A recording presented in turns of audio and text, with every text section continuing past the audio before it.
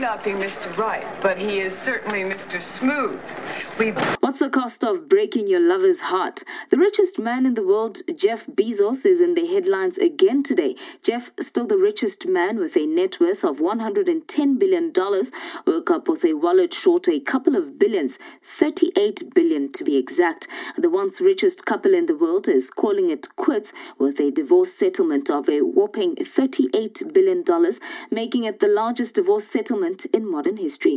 We just wanted different things, I guess. She mostly wanted champagne and weaves. I wanted to hang with my friends. So, yeah, the reason we broke up is because I cheated on him with my now wife-to-be.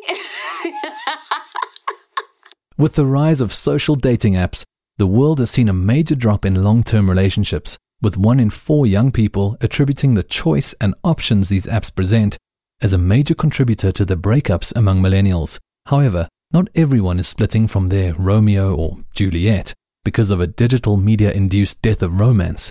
For many people, it's still the age-old issue of money. More specifically, debt. Without the right control over debt, many things can spiral out of control. Whether it's one of the richest men in the world or the person sitting right next to you in the taxi, love has a way of becoming very expensive, causing you to fall into a financial trap you struggle for many years to get out of. Welcome back to Further Faster. This episode, Till Debt Do Us Part.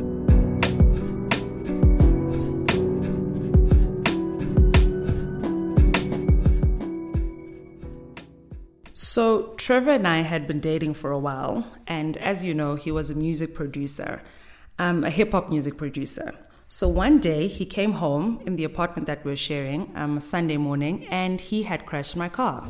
Oh boy. Into Google Maps. Yo boy.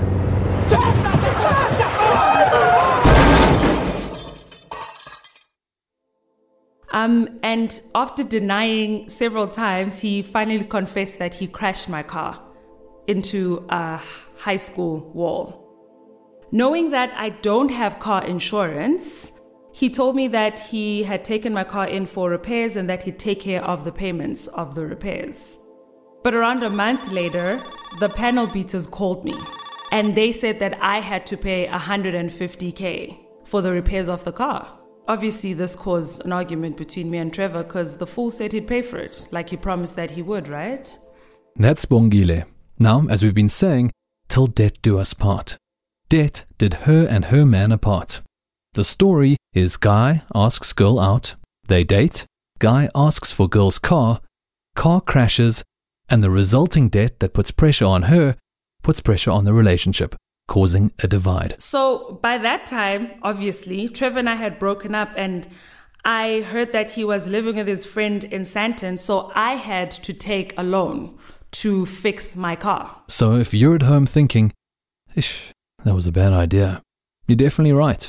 Here is PPS advisor Tebogo Montwedi to further elaborate why this is such a bad idea and what the possible alternatives could be.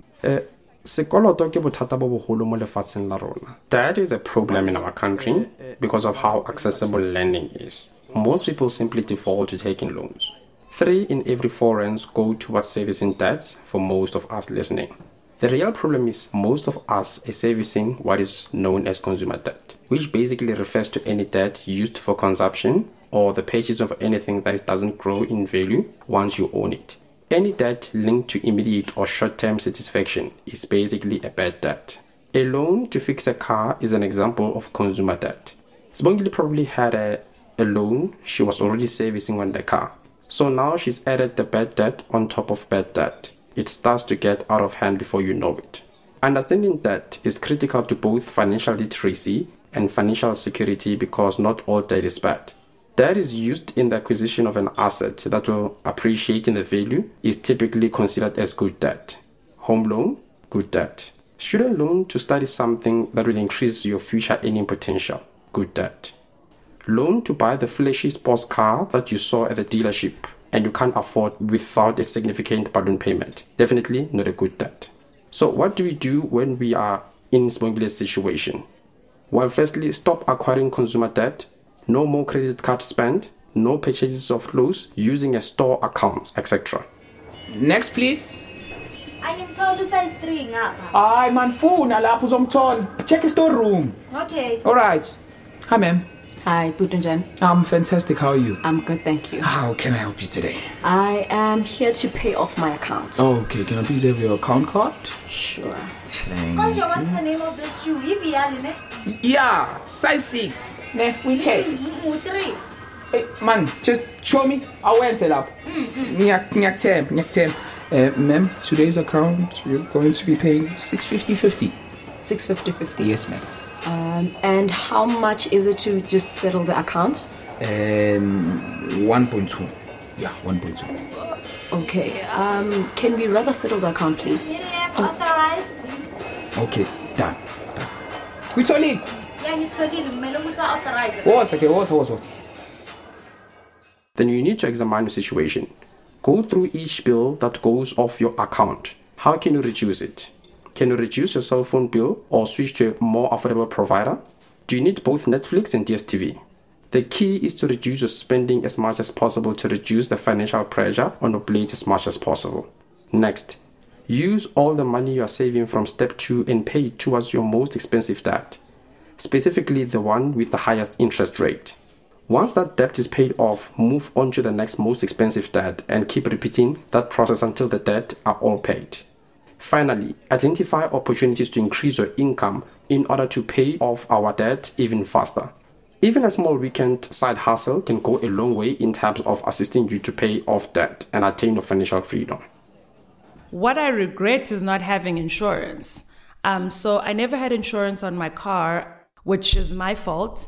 I was a bigger fool for even trusting that Trevor would pay for the repairs of my car. But love does that sometimes. And the worst part is that the last I heard of him, he's in America. His friend hooked him up with a job. Yep, that's not even the worst part. Turns out Homeboy also stole Spongile's laptop that she had bought on contract and is still paying for. Subscribe to Further Faster, leave a rating, and don't forget to share your thoughts with us in the comments section. Listen to the show here and everywhere else where podcasts are available. Further Faster is brought to you by PPS. The show is produced by Pi Slovakia Dance and recorded at Hey Papa Legend Studios in Bryanston. Thank you to Tando Mayeko, Nyakalo Tefu, Pilani Mzila, Tabang Manyelo, and Tsepo Mashweo for research and writing. Nyaki Chabangu co-produced this along with Tsepo Mashweo. Special thanks to our guests and contributors for their stories. PPS is an authorized FSP. All information and opinions provided are of a general nature and not intended to address the circumstances of any particular individual. We are not acting and do not purport to act in any way as an advisor or in a fiduciary capacity. Any representation or opinion is provided for information purposes only.